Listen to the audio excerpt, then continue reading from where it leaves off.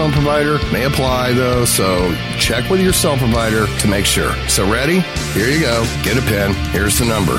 Studio A is 712-432-6958, and Studio B is 716-748-0112. Thank you very much for listening to Revolution Radio, freedomslips.com, the number one listener-supported radio station in the world. The opinions expressed on this radio station, its programs, and its website by the hosts, guests, and call-in listeners or chatters are solely the opinions of the original source who expressed them. They do not necessarily represent the opinions of Revolution Radio and freedomslips.com, its staff, or affiliates. You're listening to Revolution Radio, freedomslips.com, 100% listener-supported radio, and now we return you to your host.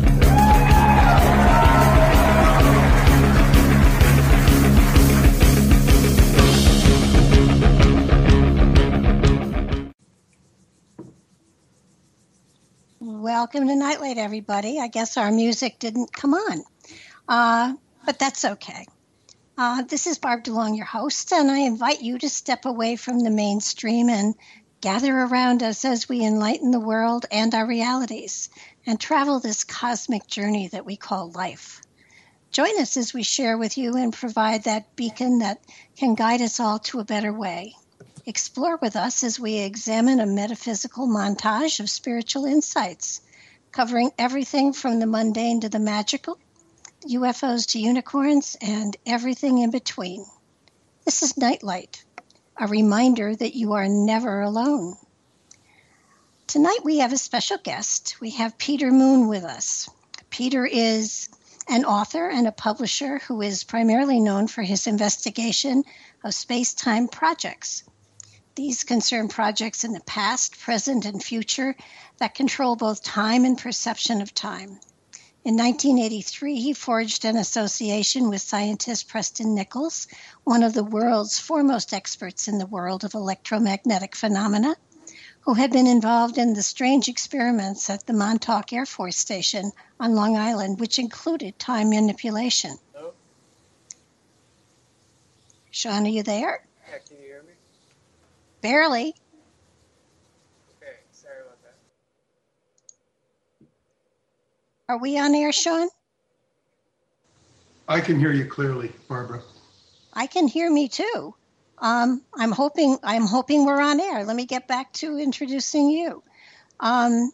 Peter was involved in the Montauk Project, and that involved time manipulation.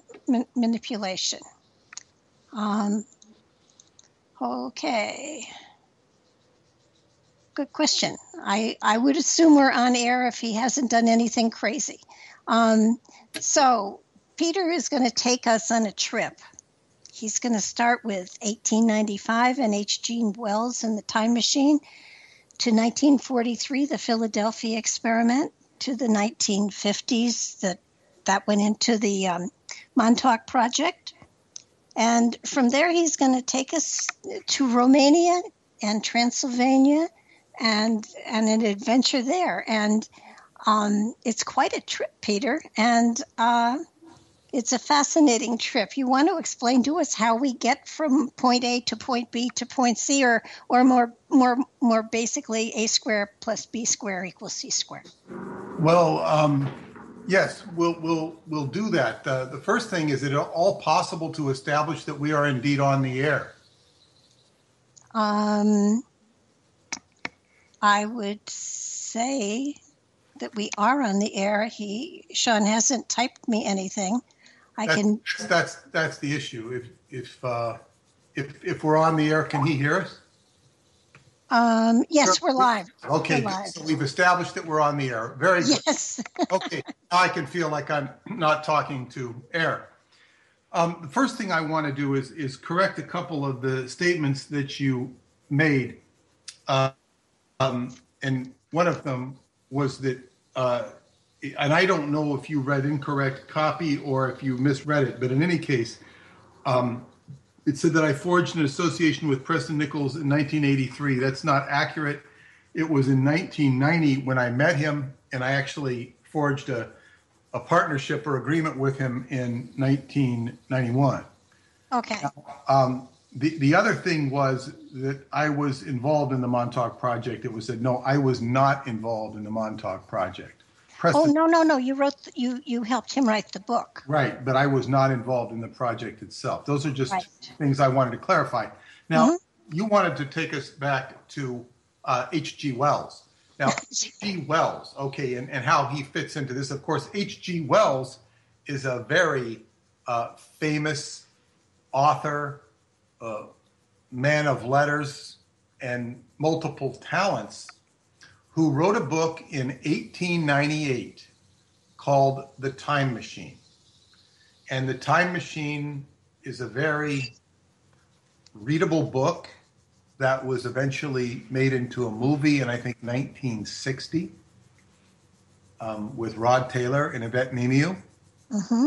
It is the story of a man who discovers a time machine, how to build a time machine, and he travels into the past, into the future, and has adventures in time. Now, H.G. Wells was a member of what was called the Fabian Society, also the Round Table Society. He was a British elitist, and he belonged to secret societies, and he had mysterious connections. He was also involved in what became all of these societies morphed into the Tavistock Institute, which is renowned for its being a center of mind control and social manipulation. It's part of how the British Empire runs itself. The British Empire being the most powerful organization, creating nationalism, so all countries have flags and are nations. They weren't necessarily countries. It converted the whole globe into nationalities. So anyway, H.G. Wells, he writes this book. Now, according to the Montauk story / legend, which definitely has some teeth to it, he was friends with a couple of characters known as the Wilson brothers. And the Wilson brothers, I've not been able to find any historical reference to them. I'm beginning to understand more and more why that is the case. But the Wilson brothers were, according to Preston Nichols, the first manufacturers of scientific instruments in Great Britain. And they had started a company in this regard with the father of Aleister Crowley, the infamous magician who identified himself as the Beast 666. And so H.G. Wells was also friends with these Wilson brothers who were exploring time manipulation, time travel, and whatnot. Now, the Wilson brothers were related to according to legend story, which is covered in my book Montauk Revisited, which I just published a short 5-minute synopsis video on. You can go to digitalmontauk.com or and go to our website, our new website, and you can find an offer for Montauk Revisited. You can also go to our YouTube channel, Montauk Revisited, Peter Moon. You should be able to get to our YouTube channel and watch it. But in any case, 1943 was an experiment, the Philadelphia experiments with the Cameron brothers, Edward Cameron and Duncan Cameron. And this is when the Navy made a ship disappear. And when it disappeared, the Cameron brothers were very conscious of what was going on and jumped off the ship. And according to the story, ended up at Montauk Point in 1983. And in 1983, there was a whole project going on that was tied to the Philadelphia experiment. Now, I usually don't, present the story this way, but I am because you asked for it this way. Okay. So basically, all space-time projects are connected by their very nature. Now, the Philadelphia experiment involved Edward Cameron and Duncan Cameron. Edward Cameron went back to 1943. Duncan Cameron remained in 1983, but he began to rapidly age and die. And before he died, they put him into another body with the same father, the father being Alexander Duncan Cameron Sr. And the body was also a different mother, and he was Duncan Cameron, Alexander Duncan Cameron Jr., but a different one. And he grew up, participated in the Montauk Project, and in quote unquote real life, he met Preston Nichols in 1984, and they figured out through their own experiences that Preston Nichols and Duncan Cameron were two characters known as the Wilson brothers, Marcus Wilson and Preston Wilson. And Preston Nichols and Duncan Cameron were involved in the Montauk projects. Covering an awful lot of ground here, but what I will say about the Wilson brothers, Preston told me that he had initially learned about the Wilson brothers not from the psychic readings that himself and Duncan had done, but through his mother. And his mother had known the niece of the Wilson brothers at Skidmore College, upstate New York.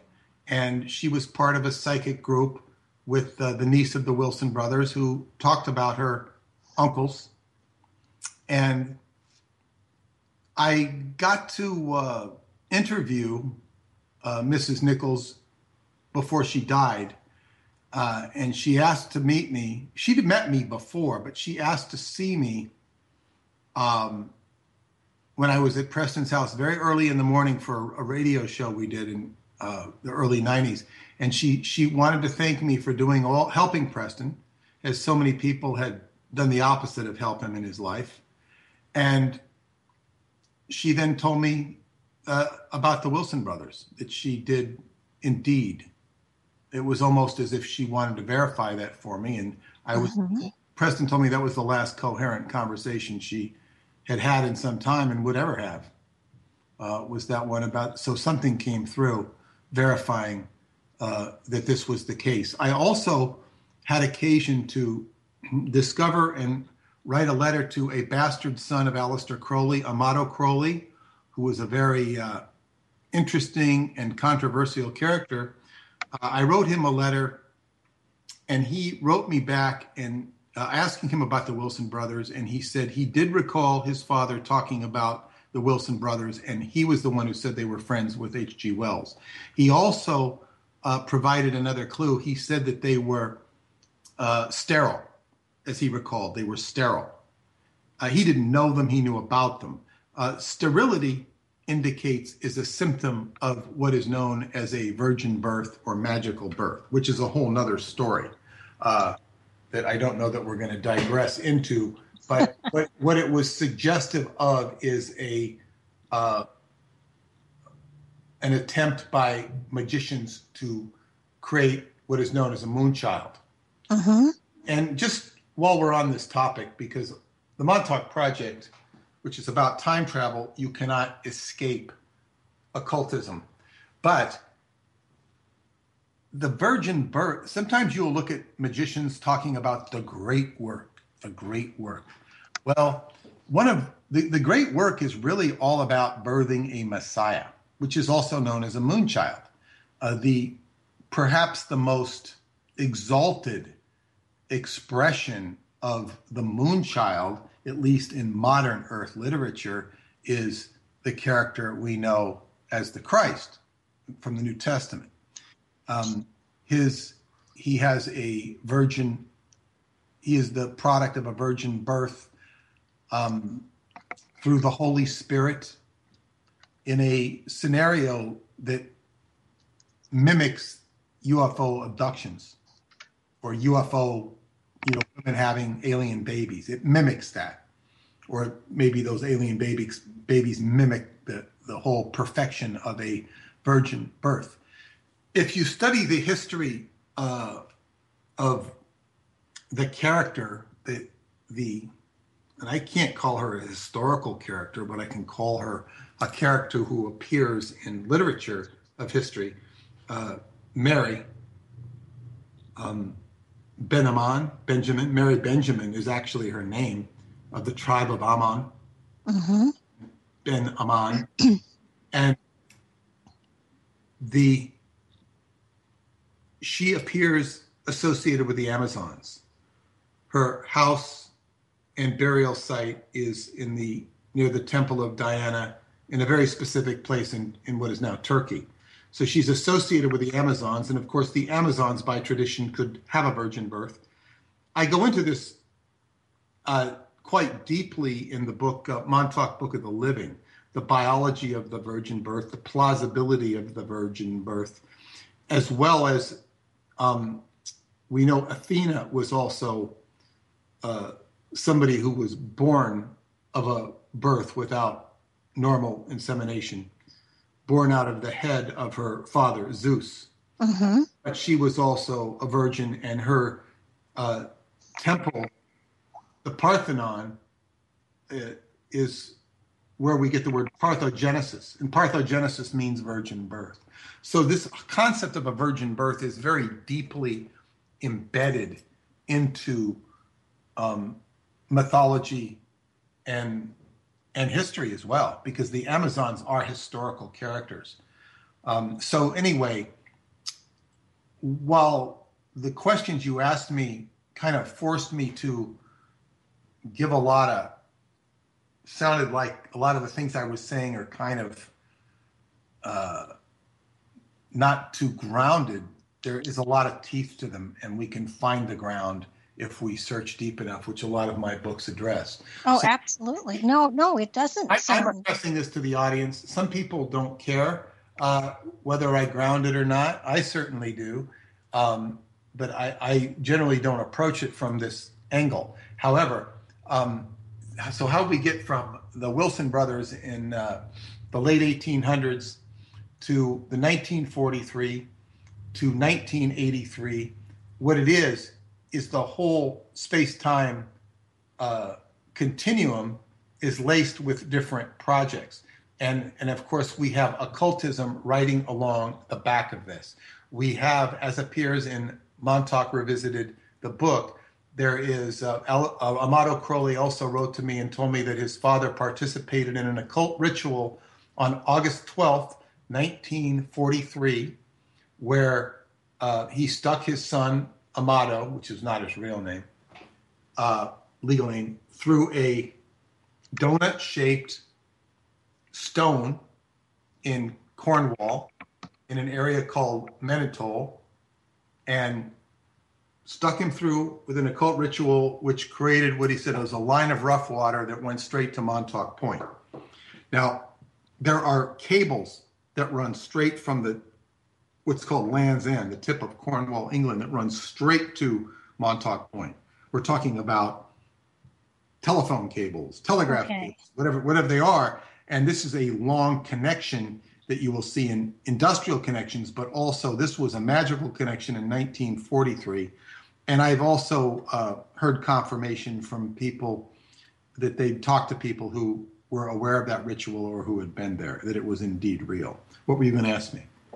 No, I was going to say that I don't see how you could possibly have this work without a flavoring of the occult, without spiritual / psychic intervention and cooperation, because while the science of it is absolute, in order to really enhance it to the level of human consciousness, you have to have that spiritual psychic connection.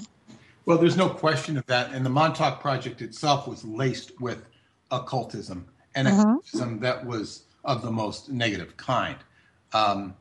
So, yes, and this is most definitely a factor. Now, my most recent work has involved the science of time travel, and I've released a series of videos, Time Travel Theory Explained, which are free and available to anybody who wants to go to digitalmontauk.com and access them. This is pure math and science. So at the same time, while I'm talking occult subjects here, there is science that runs right alongside of it.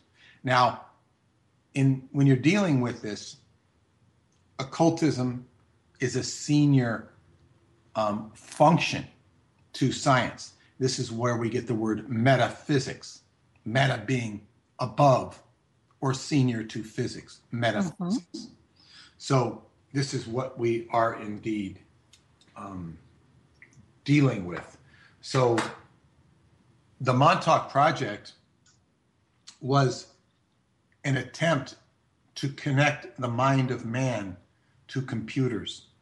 Because in 1943, when the Philadelphia experiment occurred, there was tragedy, particularly in the mental arena of the sailors aboard, but it affected them physically and mentally, and of course spiritually. And they were, those who survived, many of them were taken to Camp Upton in Long Island, and Camp Upton was a World War I military base that was made somewhat famous by Irving Berlin, who wrote a song in a musical review called Yip Yip Yaphank. Yaphank, Long Island is where Camp Upton was. Yaphank, after World War I, I don't think it saw much action until the Germans began to move in the 1930s. And Yaphank became the biggest enclave of Germans in America, and it eventually became the biggest enclave of Nazis outside of Germany in the 1930s.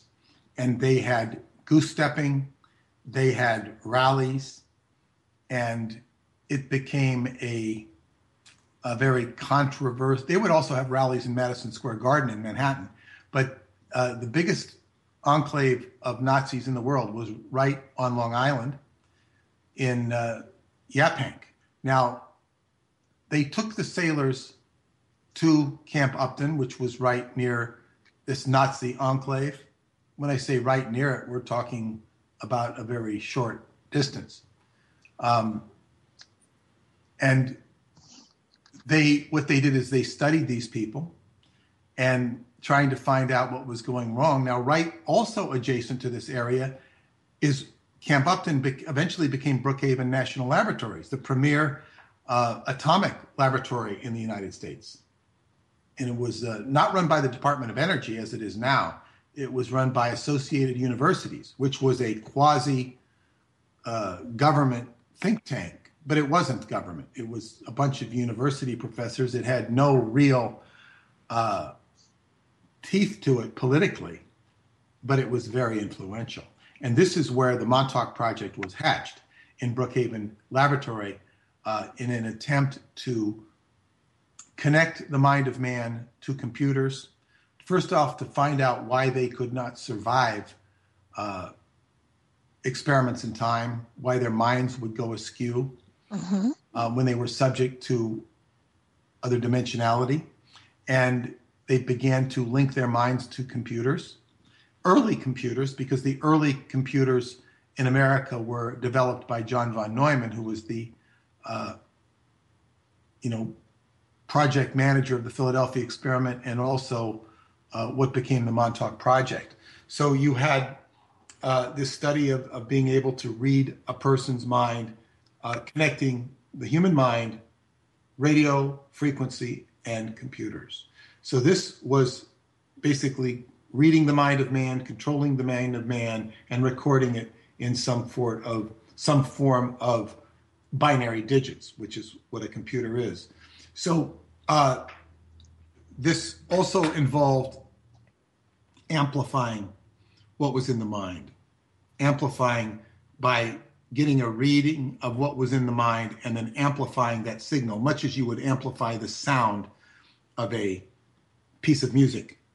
So this was pretty much put together in 1958, but it was moved out to Montauk eventually, and the project really got going in the early 70s because they had a big radar dish out there.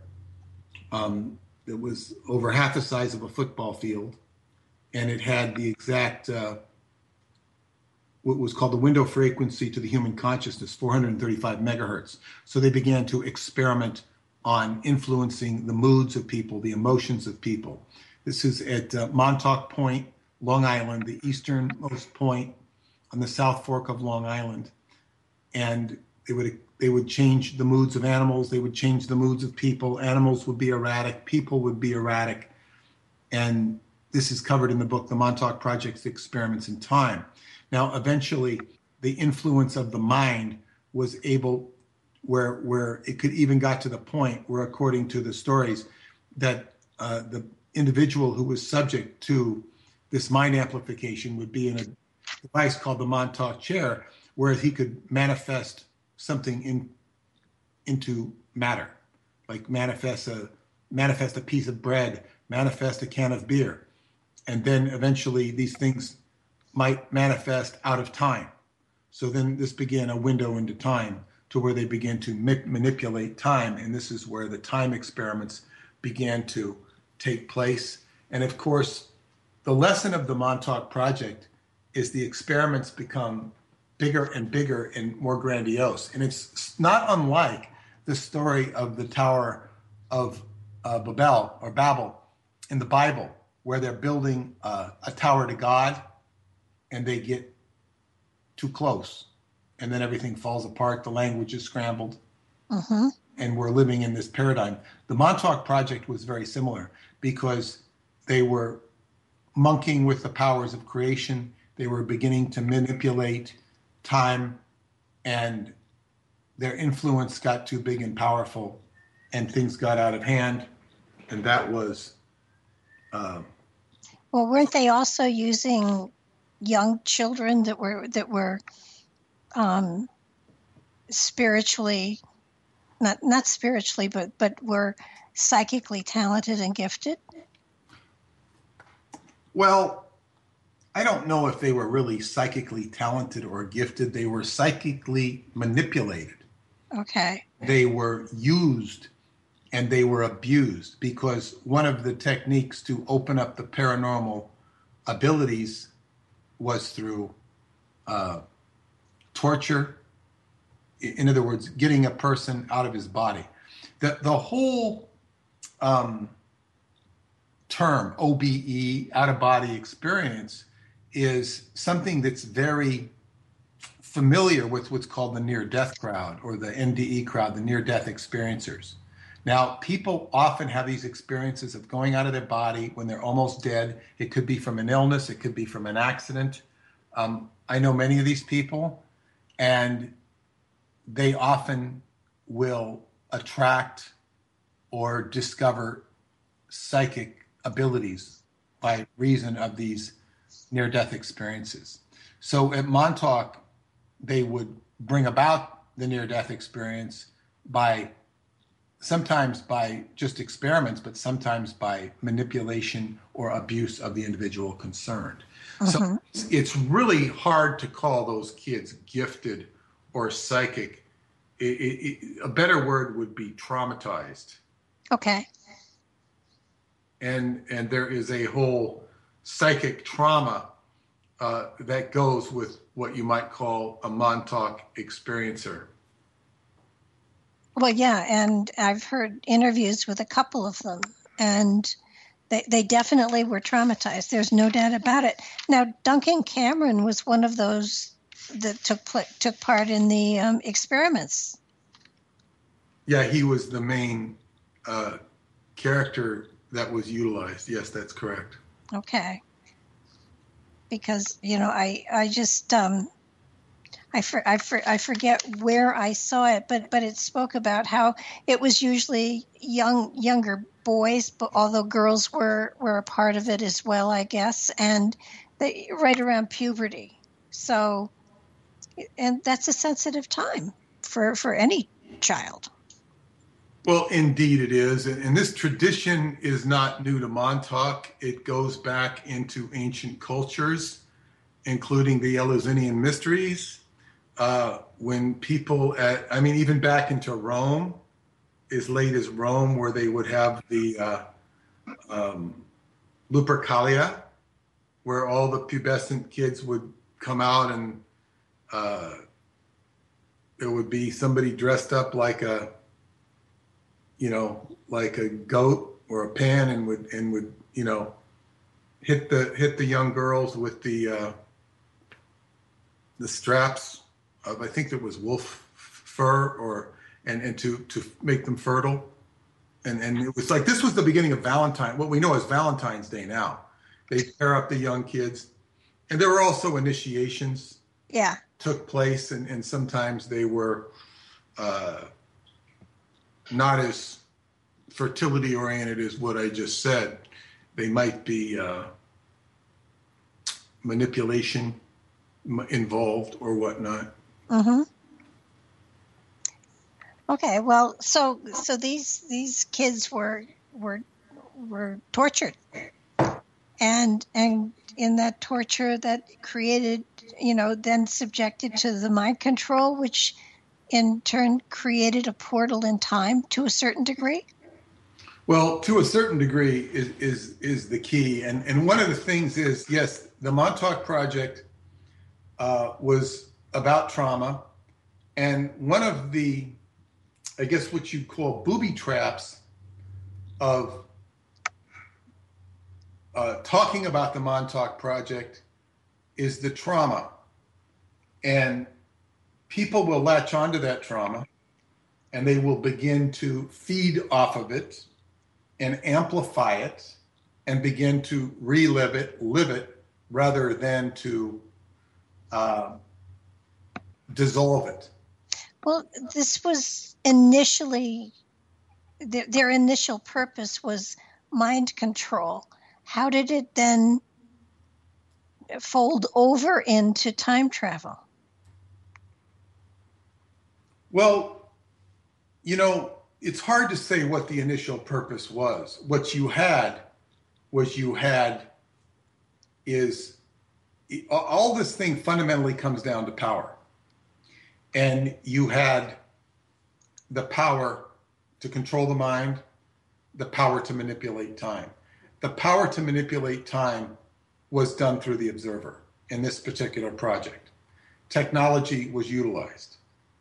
The observer is a very key role. But in this case, when you can manipulate time, when you can manipulate events, you have power. So it's all about certain characters, entities, whatever you want to say, jockeying for power. This is what it all comes down to. Of course, you can't see the real characters that are jockeying for the power. What you do when you investigate the Montauk Project, like I did, is you come up with correspondences to the Antichrist. 666 would appear with great frequency. The names Cameron and Wilson, the families of Cameron, Wilson, are all associated with Aleister Crowley and the Beast 666. And this is part of Montauk Revisited. It's quite a story. So what you're doing is you're coming up with the power of what might be called ultimate darkness, juxtaposed against the opposite. So what you have here is a dichotomy of light and dark. Exactly. And people will polarize into the darkness very, very quickly and very easily. And this is unfortunate. But then again, you see this in society. You will see people polarize into being anti this or anti that. And people getting vitriolic over politics, over situations that they really aren't going to do anything about. But they get very angry and they polarize. And this is, of course, not in the best interest of the individual.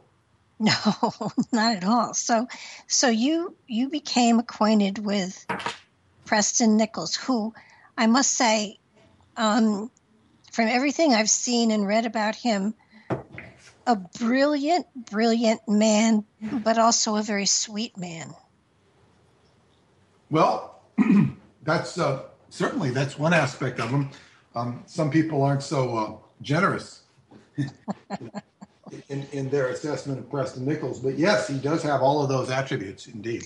But as is the case with a lot of brilliant people, he doesn't write as well as he would like to. So that's how you came into the picture to help.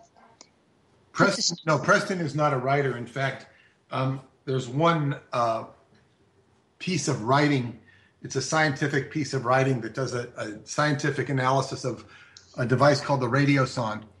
And he did that himself. And he told me, I think it took him like a ridiculous amount of time to do it. But because his gift is not writing. He also does not necessarily speak in a linear fashion. I would find that I would have to, I would record his sessions with me, and then I would type them out. And then I would often find that I'd kind of have to, when I'd write the book, kind of start at the back and go backwards, and then rewrite it all. Mm-hmm. He kind of, will sort of start at the end and then kind of work his way back to the beginning, the way he would talk. He does not speak in a linear fashion. Sometimes he does, but by and large, when he would talk about this, it was a very complicated series of events, and I spent a lot of time descrambling events and circumstances to put it into as coherent a fashion to put it in as coherent a format as possible. And of course, I had to ask him a lot of questions. Mm-hmm. and learn these things. He is definitely a genius, one of the foremost experts in electromagnetics in the world. I have found that truly, really brilliant people have trouble speaking sequentially because their mind doesn't work that way. Well, ideally, a mind should work with a blend of both sides, and that is the key. And what I have tried to do, we also have a time scientist, David Anderson, who's very different than Preston. He can speak in a very orderly fashion. When he begins to talk about science and present the more subtle concepts of the science, it can sometimes go over the heads of people. Don't you feel in a way that you've been given the two sides of the same issue? You Preston Nichols, who, there's the occult and everything there. And then with David Anderson, there's the absolute science, and it's beautiful. Well, yes, Preston has science too. But his science is much more multi-layered. It's not, David's is not. And we only know from David what he gives us. And what I was going to say is that I've spent a lot of time simplifying some of the concepts that David has on his website. If you have X degree of acumen, you can go on his website, andersoninstitute.com, and you can read that stuff, and it'll all make sense to you. However, few people have been able to make sense out of it to the degree that that's why I have put these videos out. I first wrote a paper, which is also available at the website digitalmontauk.com, on time travel theory, or the math and physics of time. And that simplified some of what he wrote. And he was so happy with it that he asked my blessing to take it and distribute it elsewhere when he would speak at universities. I said, well, certainly. And then I took it a step further and last November started creating these videos, which took a long time to produce. Time Travel Theory Explained. You spend months and months, and basically you've produced about 45 minutes of videos to make people, and they can just consume them real quickly. As you have watched them yourself, and it takes, sometimes you've got to go through them again, but when you get through these videos, you'll understand that time travel is within the boundaries of mathematics and physics. Oh, absolutely. And what I found fascinating, and I did have to repeat it 2 or 3 times just to first to understand the concept, and then of course with everything that I do to relate it to excuse me, the allergies have gotten me, to relate it to not only the understanding of the fact that there is indeed a machine that can that actually can incorporate time travel into its usefulness, but to the concept of moving in time forward and back is something that people who are psychic do on some level, going to another level of consciousness. So trying to put that into the mix as well was really rather fascinating for me. Well, yes, in time, as David has said in at least one of his videos, he says, and this is a quote, it's not his origination, time is a teacher that eats all its pupils. and this is from Kronos, the Greek, or the Roman god was Saturn, the Greek god was Kronos, which is where we get the word chronometer. And, but Kronos would basically eat his children, and he was overthrown by Zeus, and Zeus became, also known as Jupiter, became the king of the gods. But before that, Saturn had overthrown his father. He'd castrated Uranus, because Uranus was a compulsive creator. This is why he's symbolically castrated, because he was just creating. So he literally took the scythe, the Grim Reaper's sickle, which Saturn represents the Grim Reaper, and he cut his nuts off. And this was to stop him from creating incessantly. So Saturn, or Kronos, was structure, orderliness, and linear time. And these, of course, are archetypal concepts. But he would eat, Saturn would eat all his babies. So the mother goddess let Zeus escape, and he later overthrew Saturn. And of course, all these gods would be restored. After they would be overthrown and killed, they would be resurrected and put back into the heavens, because they did have a role to play. Right. So in any case, time is an adversarial force when it comes to living beyond one's allotted means as a human being. So time would be the ultimate adversary. Now, when we take the word adversary, this is the same word as Satan. So you could say that you could equate time in this regard, Kronos, Saturn, Satan, Saturn. It's an adversary. So this is what one is seeking to overcome. Okay. This is the ultimate challenge of the human condition if one is going to transcend the human condition. Most people are pretty content not to transcend the human condition. It is beyond, not only beyond their capability, it is beyond their vision. So that's what we're dealing with. Yet I guess hope springs eternal. It does, and yet the human mind is an amazing thing. And there are, to think about transcending time, to travel in time, to go back in time or forward in time is something that most people from time to time will daydream about. But David has done more than daydream. Well, yes, he has. And I will add that the human mind is timeless, formless, and infinite in its nature. Timeless, formless, and infinite in its nature. And it has the capacity to be timeless, formless, and infinite. So, yes, and David has certainly applied his mind to create what is known as a time reactor.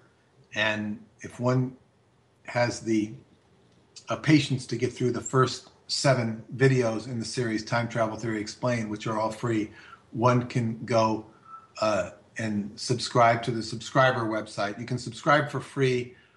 There is you can watch 8 and 9 if you want to subscribe monthly for $13 a month. And you can subscribe for 1 month and end at the end of that 1 month if you want, or you can subscribe for the year for $89, which is about $7.50 a month. So anyway, and see the patent for the time reactor with the patent filing, a brief overview of it, and then the next video in the series, number 9, is a technical layman's term description of how the time reactor works.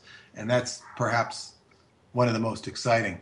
Now, I hope over time that I can, get enough subscribers to release all of this stuff to everybody, to show it and to demonstrate. And in some ways,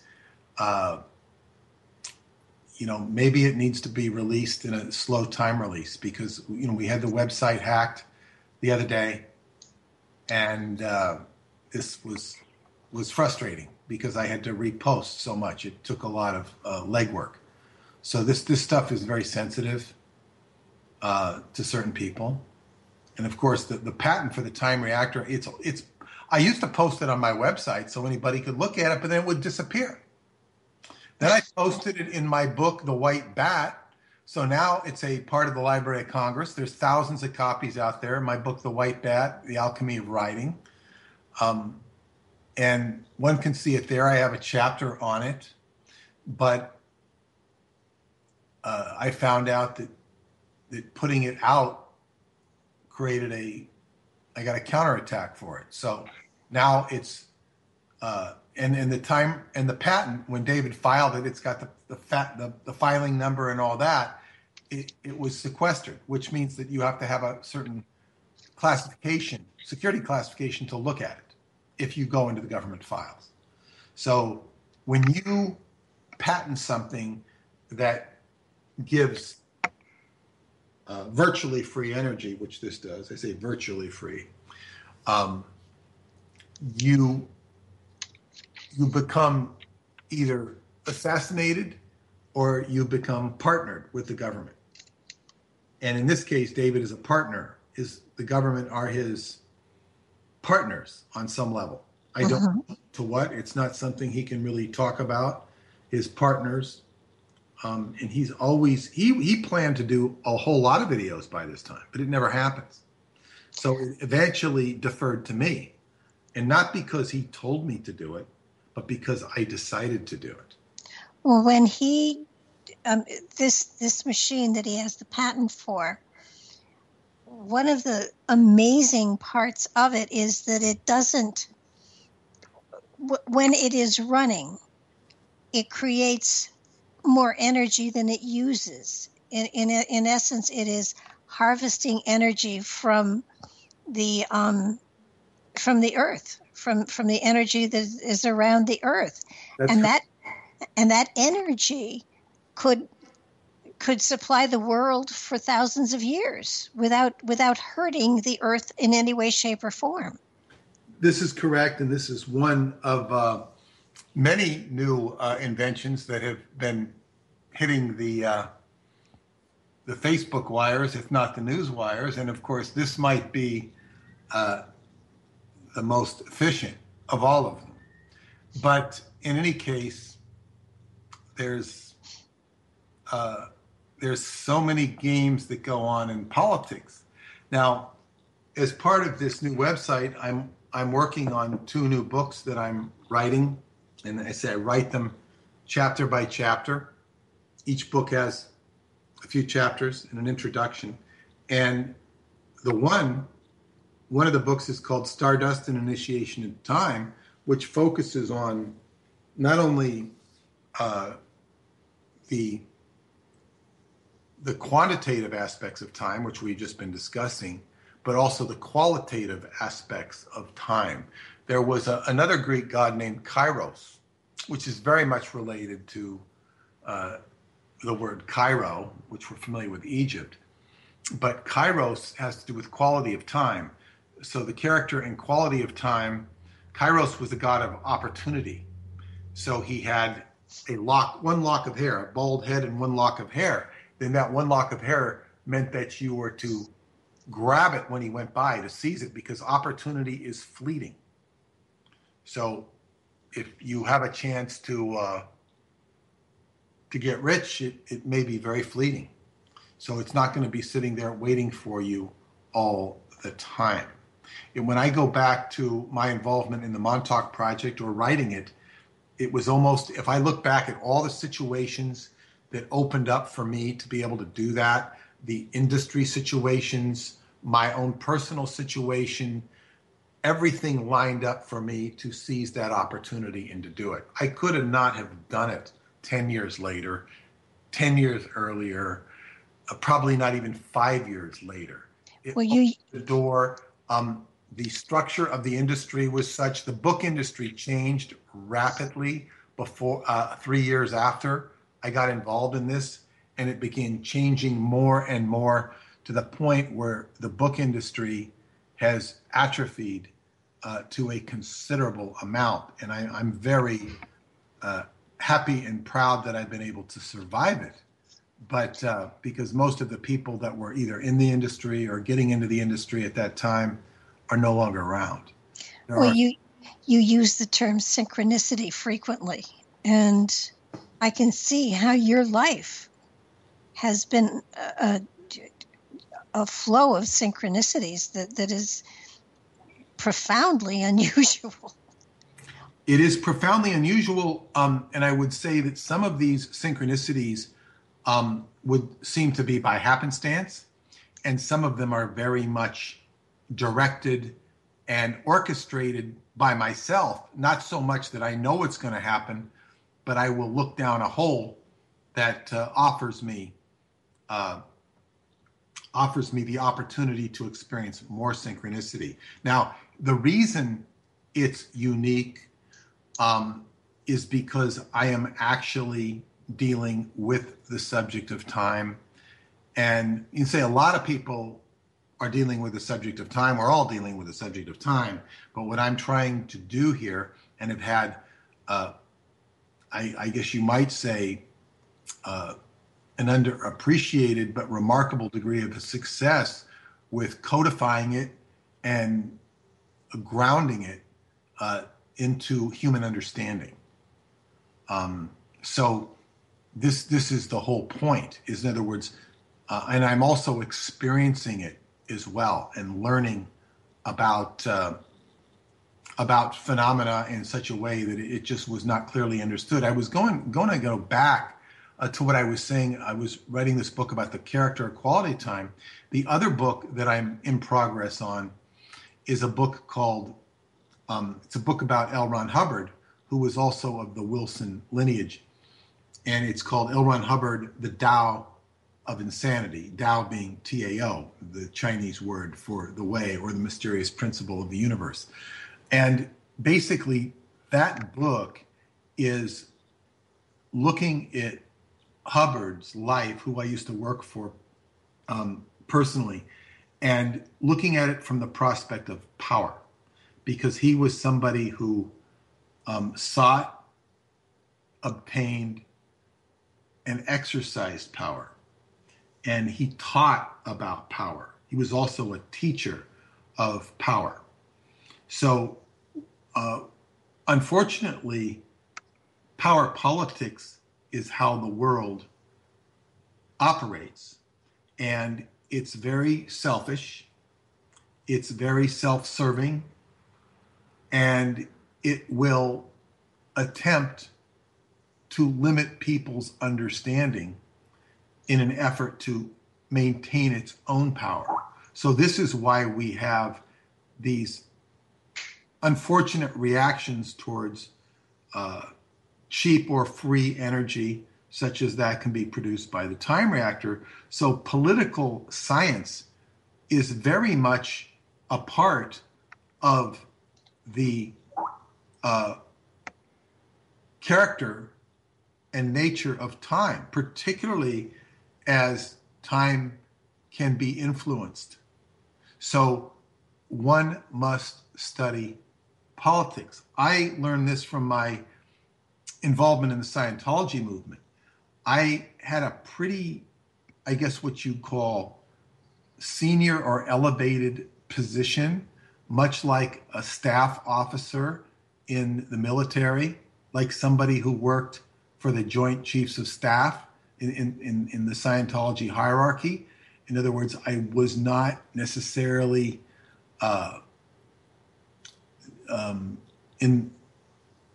susceptible to what the rank and file had to deal with. And I had a perspective, a command perspective from that organization.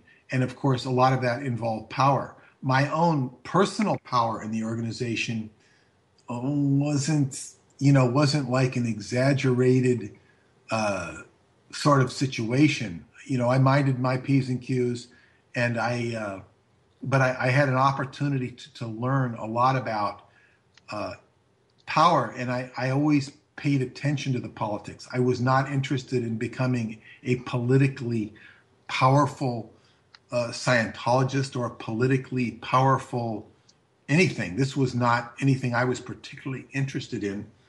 I thought such a position has more liabilities than yes, it does. Assets. Now, Peter, we're coming close to the top of the hour here. I want to go into the machine a lot more, but I want to start clean when we get to the top, when we get to the other side of our break.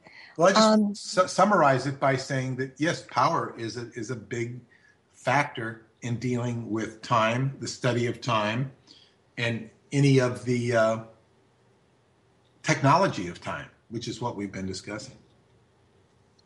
Yeah, unfortunately we're ruled by time right at the moment. But it's an exciting prospect, the fact that there actually is a time machine. Well, yes, this is the horizon of consciousness, because time can ultimately change events and circumstances. And so when you see all this AI crap that's being produced, you can overcome it theoretically. Yeah. We'll be back in 3 to 5 minutes.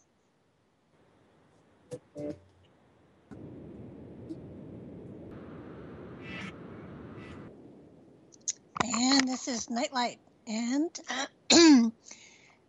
we're on revolutionradio.com. And if you like what you hear, we're at revolutionradio@freedomslips.com. And if you like what you hear, please help endorse our efforts and airtime by visiting the station's support page and making a donation. From the station owner to all levels of management, the entire production crew, and every host, we all work without compensation of any kind, except, of course, for the joy of being a part of a very unique and special station, one that supports a true sense of freedom. Any donation, even a small one, is greatly appreciated and keeps freedom ever present out there for those who seek independent thought and new paradigms and philosophies. So, Peter, you met David Anderson actually because of Preston Nichols and the Montauk Project. That's correct. And that took you on an amazing journey. That's correct. I met David on August 11th, 1999. He was already subscribing to my newsletter, the Montauk Pulse. He was collecting all sorts of information that he could on time travel. And he had a time travel research center called the Time Travel Research Center on Long Island, not, less than an hour from where I lived. And he showed up at a meeting one night, and he had just returned from the country of Romania, where he had been lecturing at a camp called Atlanticron.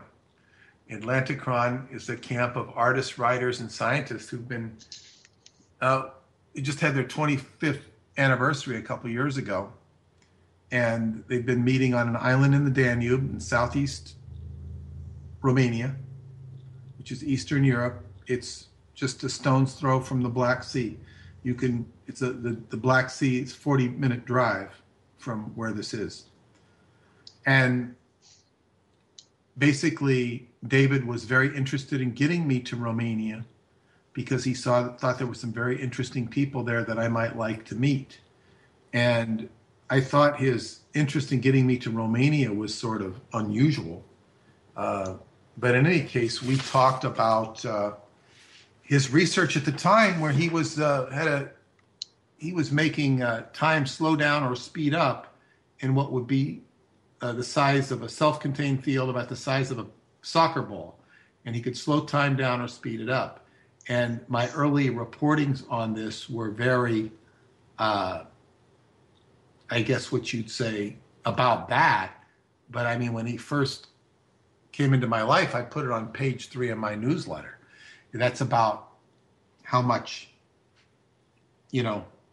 importance I gave it, because it was at a stage that was very, I guess what you'd say, undeveloped in terms of, okay, well, we were talking about the Montauk Project, which was big movements in time. As things developed, he disappeared for a while, and then he eventually invited me to Romania in 2008. At the same time, right after I had just made a contractual agreement with a publisher in Romania who had published my books in Romanian language, and we worked out a contract to publish a book that he had attracted from a member of the Romanian Secret Service, Radu Sinamar, who had read the Montauk Project in Romanian and says, how would you like to publish this book? And this is a book that I published in English. It's called Transylvanian Sunrise, and it's about a chamber that was discovered beneath the Romanian Sphinx in 2003, August of 2003, right at the same time period that the Montauk Project happened in 1983, August, and August 1943, the Philadelphia experiment happened. So we were all waiting what was going to happen in August of 2003. Well, there was a blackout in New York, a heavy blackout in August of 2003. There was also the opening of a chamber beneath the Sphinx in Romania. There's a Sphinx in Romania, and this had all sorts of incredible technology in it. It was opened by a joint team of Romanians and Americans, and after this point, you will see in the newspapers and in history that the Romanians and the Americans became staunch allies, Romania becoming a part of NATO. America has bases in Romania, and Romania now has the largest particle accelerator in the world, but it's virtually not reported. The only report I saw it on was on a sort of a blog of Joseph Farrell. I don't know how he found out about it, but he reported on it. Of course, I found out about it when I was there in May of 2014.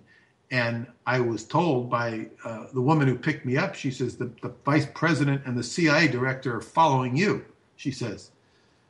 She was in the Romanian military. And I said, what do you mean they're following me? She says, they're coming here and they're opening up this particle accelerator in Transylvania. Oh, really? And yeah, they were all over the news in Romania, but you wouldn't hear about it here. So what that particle accelerator does, I cannot tell you. Is it related to defense? Yes. Is it related to time? I don't know. There's no reason to believe it is. There's no reason to believe it's not. But in any case, this chamber beneath the Sphinx contained technology that if you put your hand over a table, it would read out your DNA. If you put it closer to the table, it would read it out in molecular form, closer yet, atomic form. If you put your hand over another part of the table, it would read out, it would show you a species, and would also show you a star system and a planet where this species came from. If you put it over another part of the table, it would show you another planet, another star system, and another species. And if you put your hands simultaneously over two parts of the table, it would show you a hybridization of the species. So this was what you would call a data bank for DNA, and all potentials of DNA in the universe is what it was presented by. At this time, the chamber had only been explored for about 6 weeks by the end of the book Transylvanian Sunrise. And of course, there was a projection hall which had a recorded history of the Earth. So you could go and watch the recorded history of the Earth, and it would summarize the history of the Earth. And it would also be bioresonant. So it would conform to your mind patterns and your whatever you kind of put into it, it would feed back to you. So you might see different aspects of history than I would. And the history cut off around 400 or 500 AD. They didn't know why at the time. And then there were 3 tunnels in the projection hall, one leading to similar installations in Tibet, one leading to a similar installation in Egypt. So this is a summary of what was discovered in Romania. Now, I was going to Romania in 2008 under the impression that David would know about these things because he sort of alluded to on the phone. He says, I know what you're talking about, but I don't want to talk about that on the phone. We'll talk about it when we get to Romania. When we got to Romania, he didn't want to talk about anything. And he finally was under a gag order, he said, because he was going back into the time travel business. He'd gone out of the time travel business after 9/11. And he said he shut down the Time Travel Research Center in Long Island and sort of backed out of it. There was a research center in New Mexico, which he said he divested himself of association with, but that he, reobtained his ownership or reasserted it in about 2010. And he began to actively talk about time travel. He went on the radio and announced that he could now send people back into time, and that the capabilities of his time reactor were such that it just had incredibly advanced in the 10 years since I'd originally met him. Had he actually sent people back in time at that point? We put people in the time reactor, and they'd experienced, shifts in time. To what extent? He doesn't really talk about. Yeah, because I was wondering if it was like 20 or 30 years or if it was like 10 or 15 minutes. It's like he says that he's very cautious about even looking into time, because when you look into the timelight, it changes it irrevocably. If you change something, it changes it irrevocably. He talked about the brothers and sisters experiment, which is about taking a plant and taking it into time. Like, say you take a plant that has the same parent, 2 plants that have the same parent, and you take one of these plants back into the time and you kill the plant. Well, or you go back and kill its ancestor. Well, the plant that you left in the future or in the present, when you come back, will have different DNA. You see, so you've changed things. Mm-hmm. And this is something that he's very concerned about, cautious about, and he's not an advocate for monkeying with the timeline. At the same time, how can you have access to that technology and not be a part of it or utilize it or be a functionary with regard to it? These are things that, you're not going to get an answer out of him. And I will state quite frankly that one of the reasons I've been able to get along with him as well as I have, is I don't ask him stupid questions. Now I could ask him stupid questions, but I choose not to because I respect his secrecy, his confidentiality. And I was getting Skype messages from one of my friends in Romania who knows him pretty well, and she was really kind of miffed that she never heard from him anymore. And I said, you know, I'm very lucky to have learned what I've learned from him. If he were never to come back into my life, I would be much richer for having known him. So sometimes you have to be grateful and appreciative for what you're given, and this in turn will bring you more gifts. Yes, I will. I had not heard from him in years, and he gave me over 3 hours of his time, and on the new website, which was up for general consumption at over a year. It's now part of the subscriber website, podcast number 9.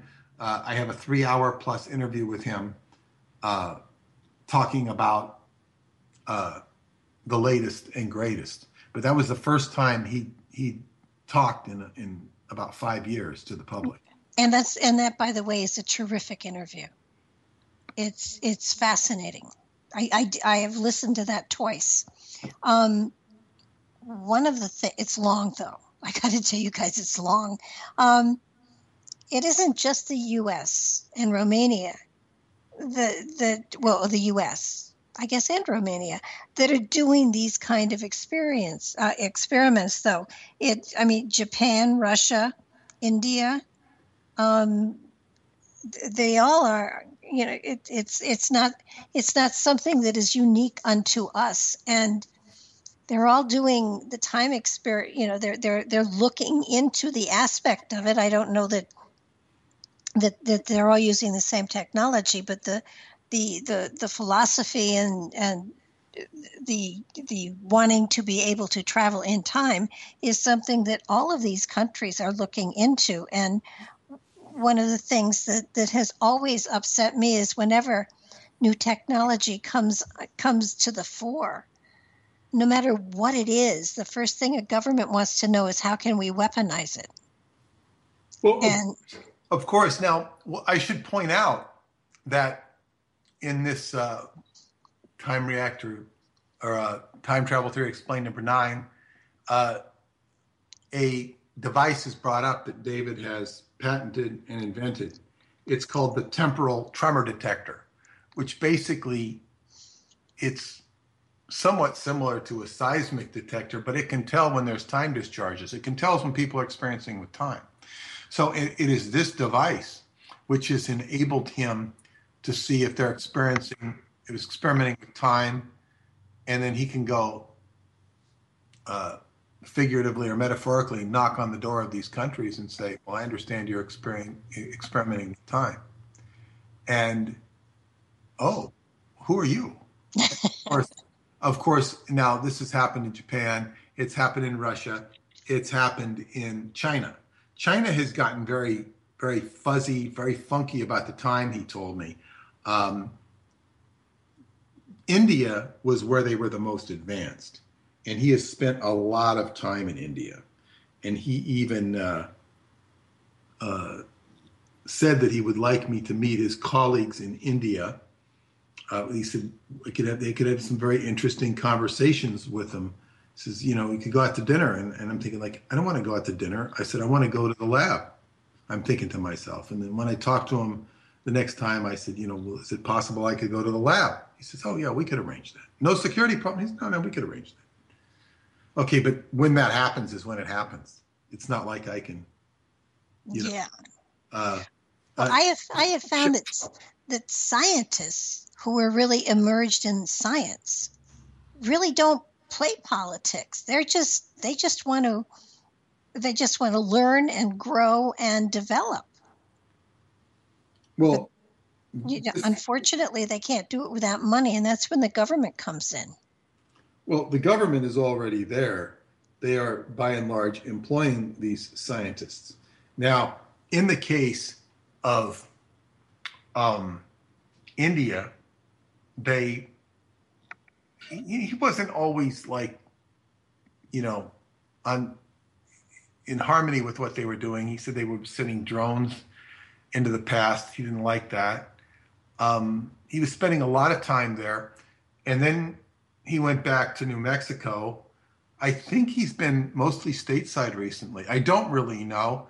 He's only surfaced a tiny bit in the last week and has said hello and apologized for being out of touch for so long and said he would review my work because I sent him a link to the website. I've been informing him of every video that I've done, and they've all been sent to him, but thus far there's been no response. So, do you want me to correct this? Do you want me to change this? And is it okay? I'm sure they are okay. They could always be. He did send me actually a whole PDF file of a presentation he had given to a group of us at Montauk in 2010. And although I would say you're going to be much better off watching the videos I presented, because what he gave me is going to confuse most people. Although if I will post it on the website eventually, and maybe I'll add some explanation to it. Well, when I heard in that interview that somebody was sending drones back, it occurred to me, or I wondered, that might some of the UFOs that we see be drones from our future? Well, that's a very good question. And of course, one thing David has said, he says, if you study the time reactor, and you can certainly study it in these videos, the free videos, yes, it conforms exactly to how a UFO operates.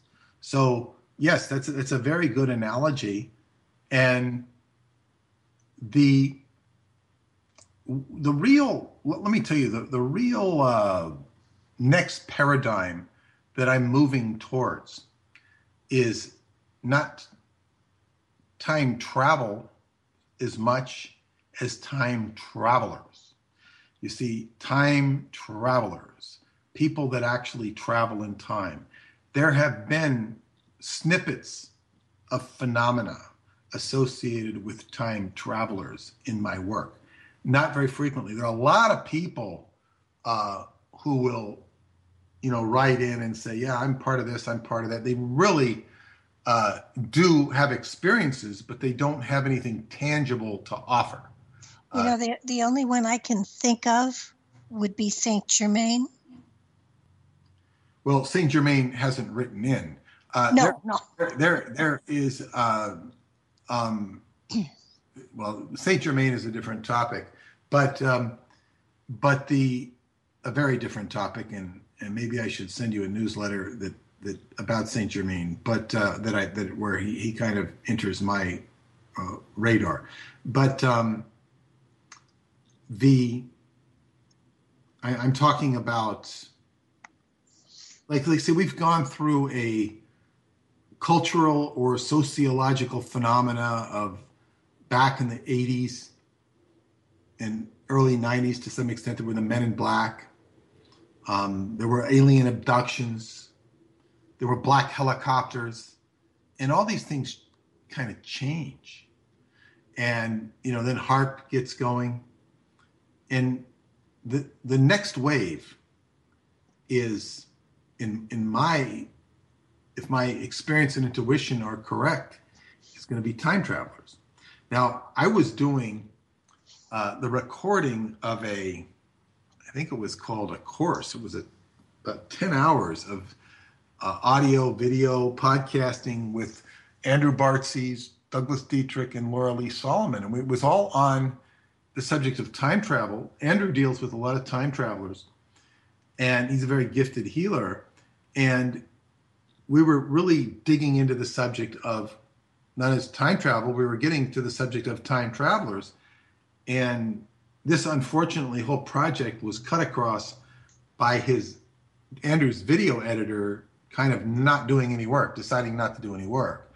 And so it's been a scramble for him to find a new one. And video editing video editors are hard to come by. They're in great demand. Aside from the fact that they're very expensive, they're hard to find. So, but at the same time this happened, I felt a whole energy wave cutting across where we were going, because we were rapidly advancing upon territory that, wasn't quite ready to be exposed. And this is so where time travelers become something that we're more conversant with. And this is sort of a change of paradigm. It's a change of paradigm. Well, definitely. And I've found that there is a rhythm, there is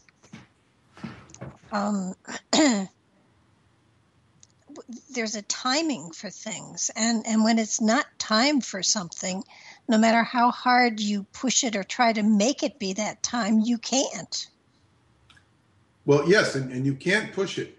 But what I would say is one of the biggest dangers or drawbacks in this entire subject are people's mental states. The mental states of people who time travel, approach time travel, or say they approach time travel. It attracts people whose minds, well, I'm not saying that they're not involved in time travel phenomena. Their minds are not properly balanced or referenced.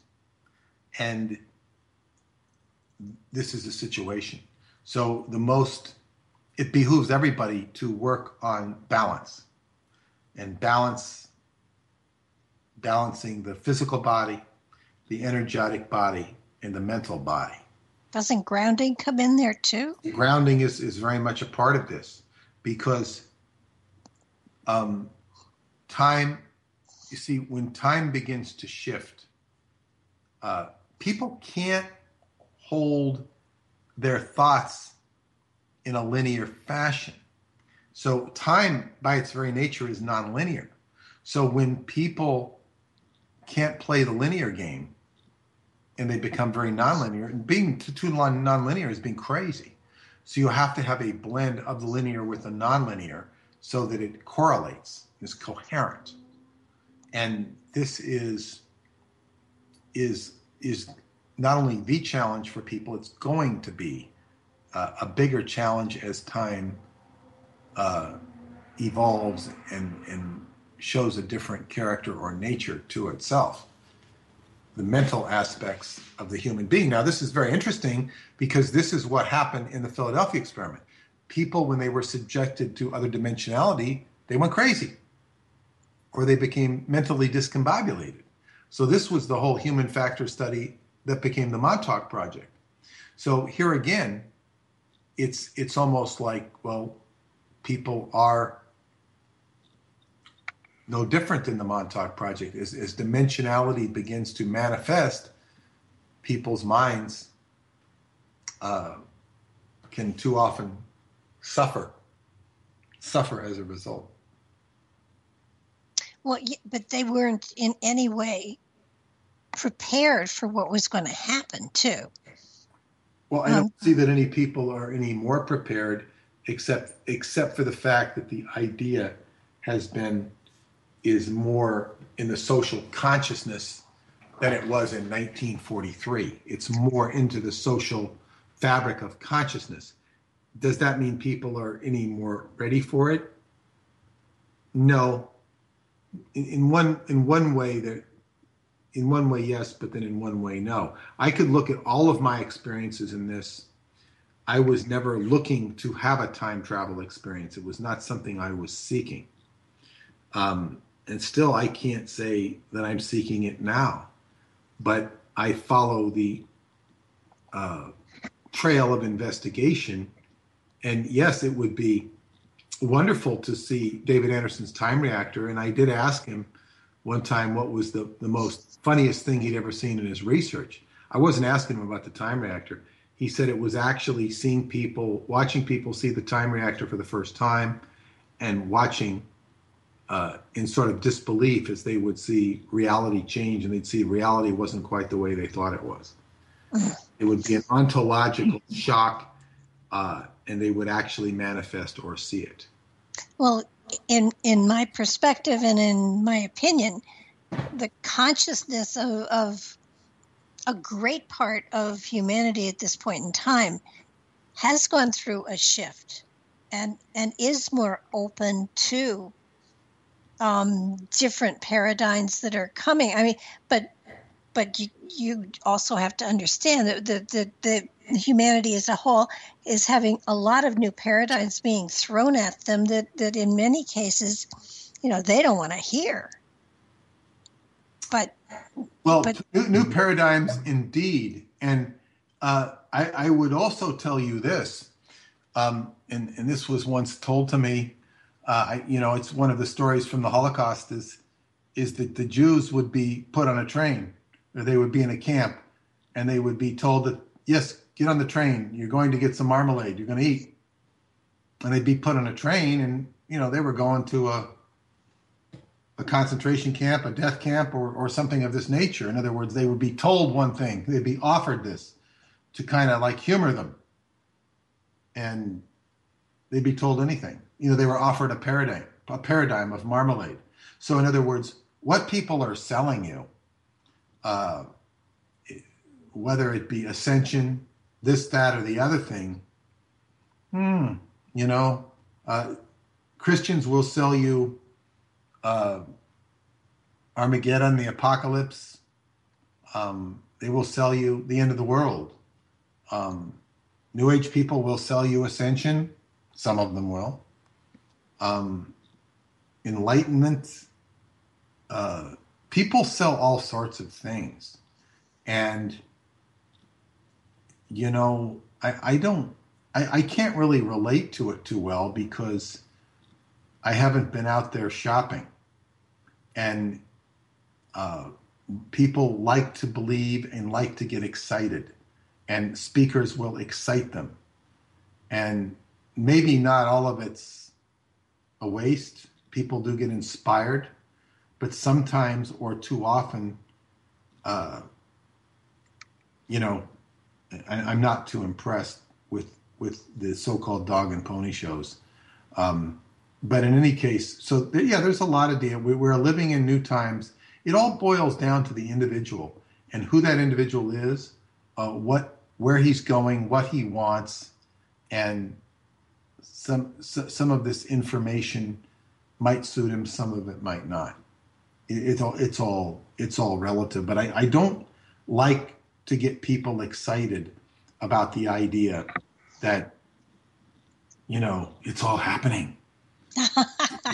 Well, I think it's happening for them, or it's not happening for them, because I have seen so many or too many of my friends that are more or less my age pass away, and they were beautiful people, but life kind of hits them on the side when we were all least expecting it. Very brilliant, gifted people. So it's sort of like, okay, well, what is this? What does all this stuff mean to them now? They're on the other side, and they're evaluating it from a different perspective.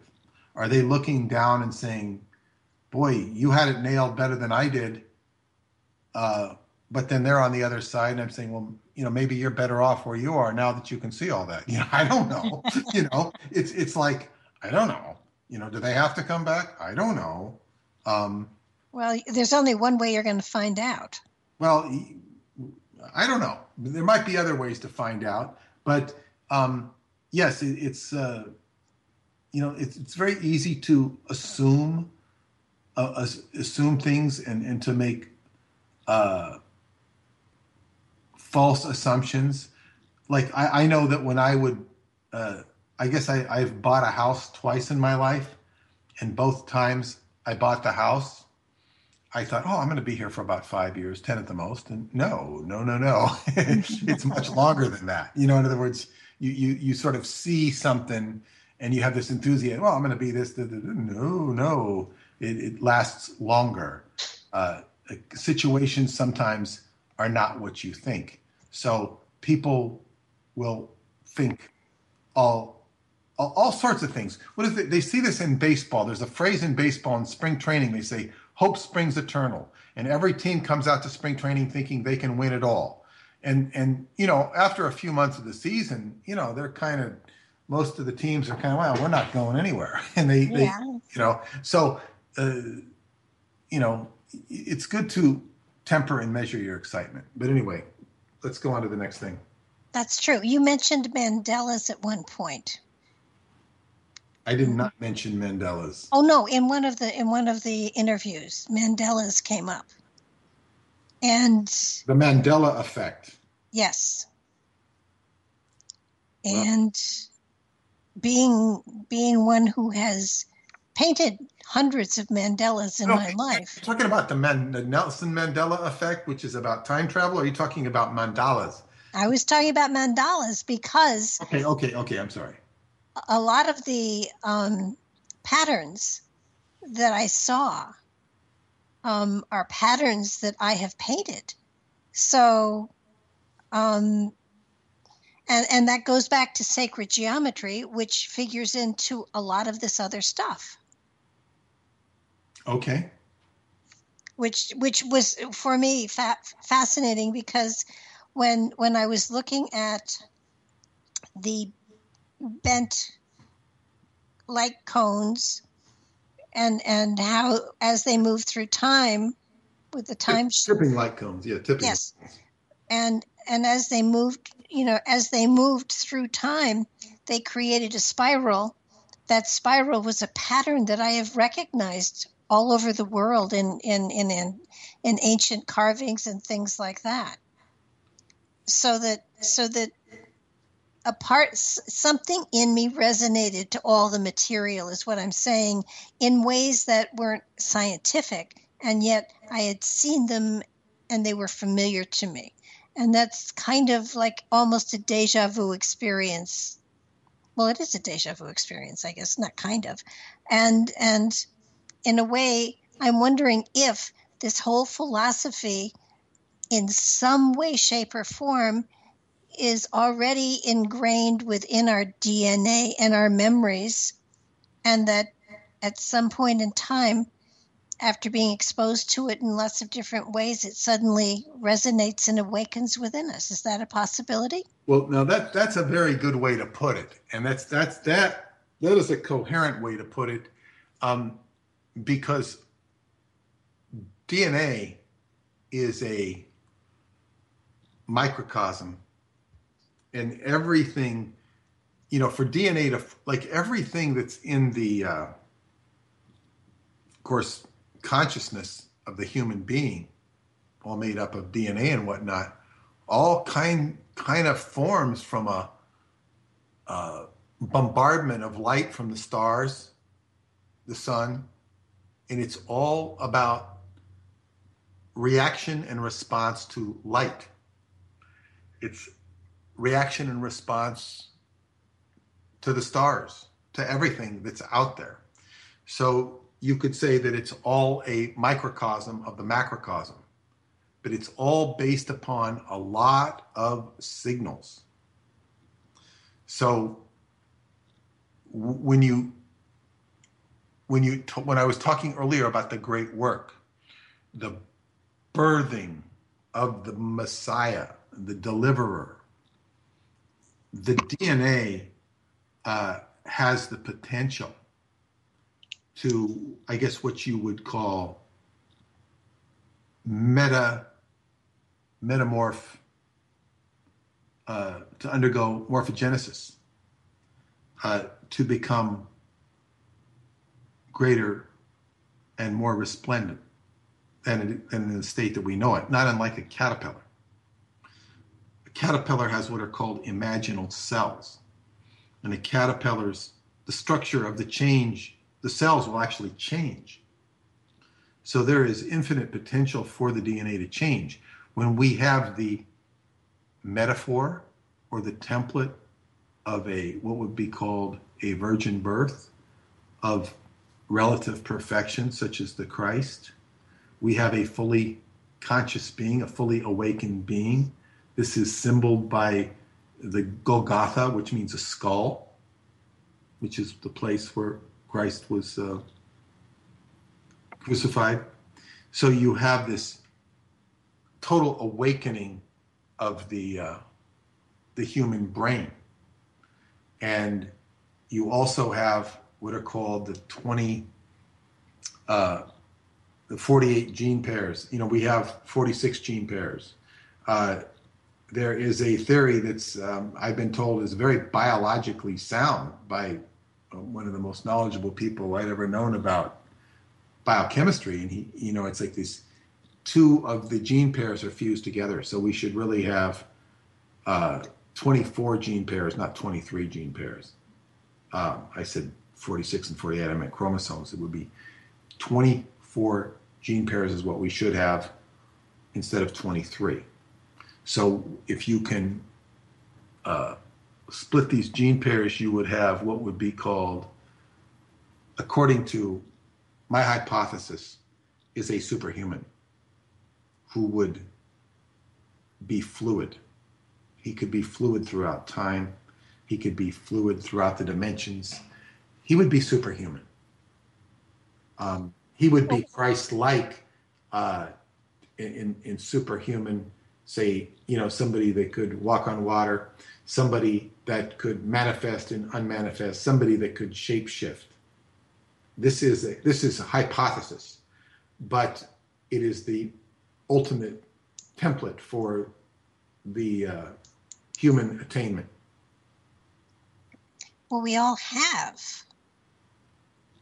all of that there. It's just that it's not active. It's what scientists call junk genes or junk genes, they call them.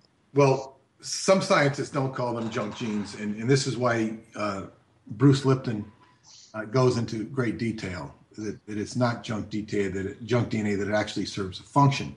But regardless of what you call it, it's a matter of becoming full on or fully functional with all human potential. Oh, exactly. And this is really the point. So, but the question is does this happen? Does this happen by, the great glory of magnificence and the benignness of the divinity, or does it happen by personal evolution and personal attainment? My experience in this life is that sometimes things are given to you, but if you don't recognize it and take it, you will not have that opportunity for very long. So it usually involves a certain amount of work, a certain amount of attainment. It's not necessarily something that's going to be given to you. Like, you might be given a good job in life. You might be given fortunate circumstances by reason of circumstance or your parents. If you don't take advantage of that, you've really, it becomes a matter of individual recognition and choice. So it's not something that's just going to be handed to you. It might be handed to you, but you have to take advantage of it. And so anyway, I practice diligently every day towards further attainment in the practice of Qigong, Taoist Qigong, which means breath work, which means activating your capacity to breathe to the fullest. Just as humans do not use their brain, people do not use their lungs properly. They use their lungs in a very atrophied manner. They're breathing with 5% of their lung capacity or something. So this will actually open the pathways to the brain. It'll make you think better. It'll make you smarter. And so when you see people eating bad food when they know they shouldn't eat bad food, indulging in bad habits when they shouldn't indulge in bad habits, it's where is one going with one's life? These are questions that I certainly have. Oh, good ones. Yeah. But I want to get back to the machine because in many ways it could serve humanity profoundly. Medically speaking, and I'm not talking necessarily about traveling in time as much as keeping the human body in stasis so that it can wait to have work done on it, or to keep it in stasis until a cure has been achieved for whatever is ailing it. I mean, there are that, and the fact that it could provide the globe with unlimited energy is, I mean, just think of the poverty that it could fix. Just think of the ways it could be used to profit mankind, not monetarily, but what the beauty and glory of this time reactor device, what it does tell us is that unlimited potential is within striking distance. It offers the hope of unlimited potential. Now, it all becomes a question of access.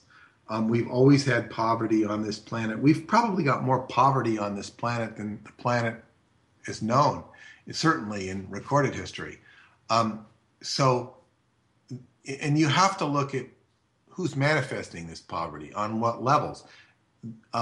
Obviously, the political elite would seem to be manifesting it, possibly harvesting the energy from the tortured souls that suffer poverty.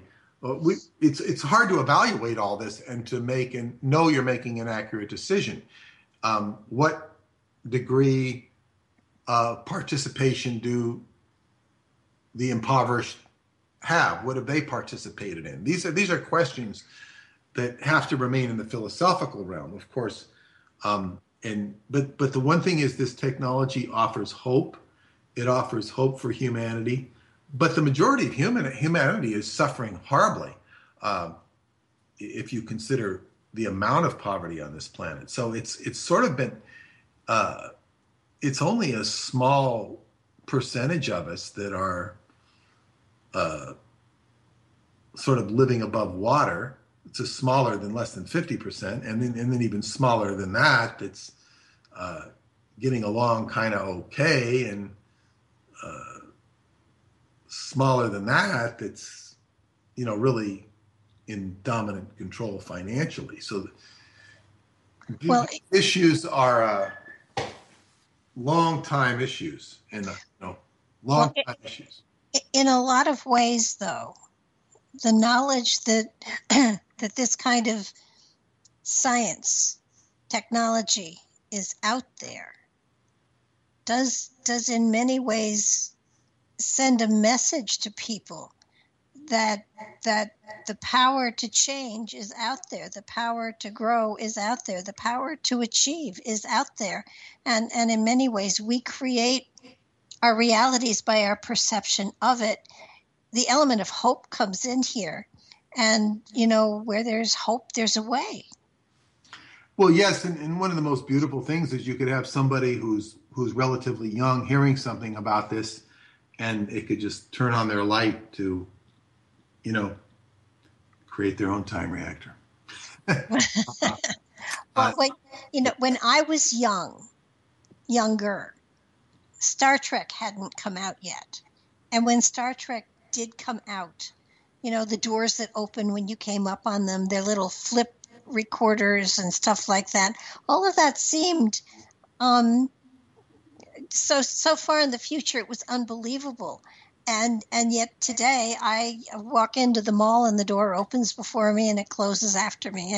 And the flip phones, my God, we're even beyond those. We actually have phones that can find a stud in the wall and can trace your friends wherever they are and talk to you. So technology is advancing amazingly. And that's only what we know about because, like you said before, technology is easy 15 to 20 years ahead of what we know about. Well, yes, and I would venture to say that if you were to have watched Star Trek and you were to visit Bell Labs, you might have seen that same technology and even more in Bell Labs at that time in the 1960s. They were very advanced. And, we'd sometimes, Bell Labs was primarily in New Jersey, and you would hear on Long Island, people that would work there and stuff, and, very advanced stuff. So, yes, all this technology comes back to distributing it, who gets paid for it, who gets control. It becomes a story of politics. And in the TV show Star Trek, you've kind of got this benign society that runs on, everything's kind of copacetic, and, the only thing that gets stirred up sometimes are these evil Klingons or aliens.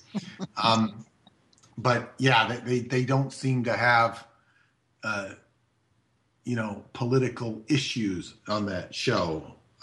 Except that when they do have the political issues, particularly in the movies, command headquarters is always so damn dumb, and the only way they can be saved is by Captain Kirk, who has to be a renegade and a bit of a pirate to accomplish what he needs to accomplish, because headquarters is so damn dumb. Well, not only that, but don't you think that it is the renegades that actually do make the breakthroughs? Well, certainly. There's certainly something to be said for that, of course. Because they're not controlled. And unfortunately, when you have governments, then you have control. And you're sort of told what to do and how to do it. And I think the potential is phenomenal.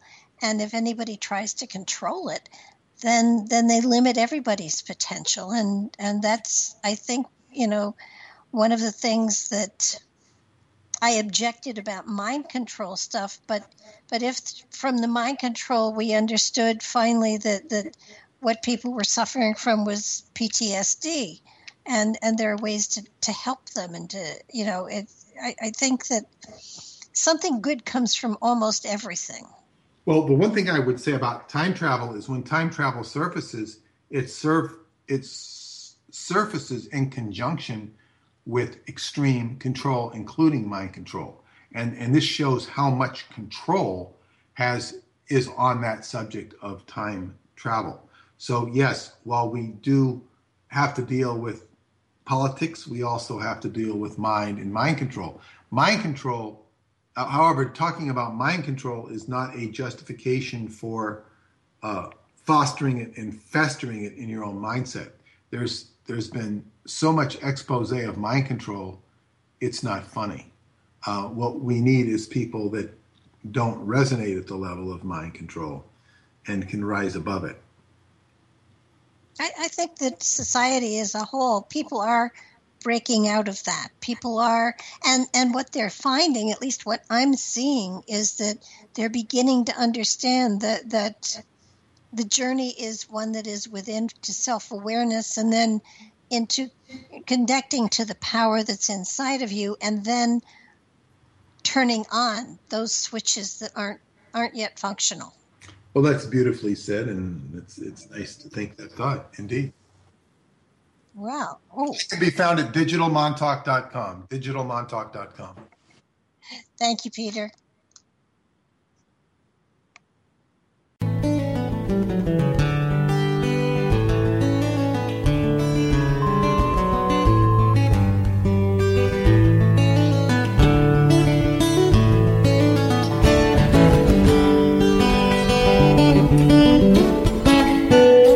Revolution Radio at freedomslips.com. And we'll be right back after this message.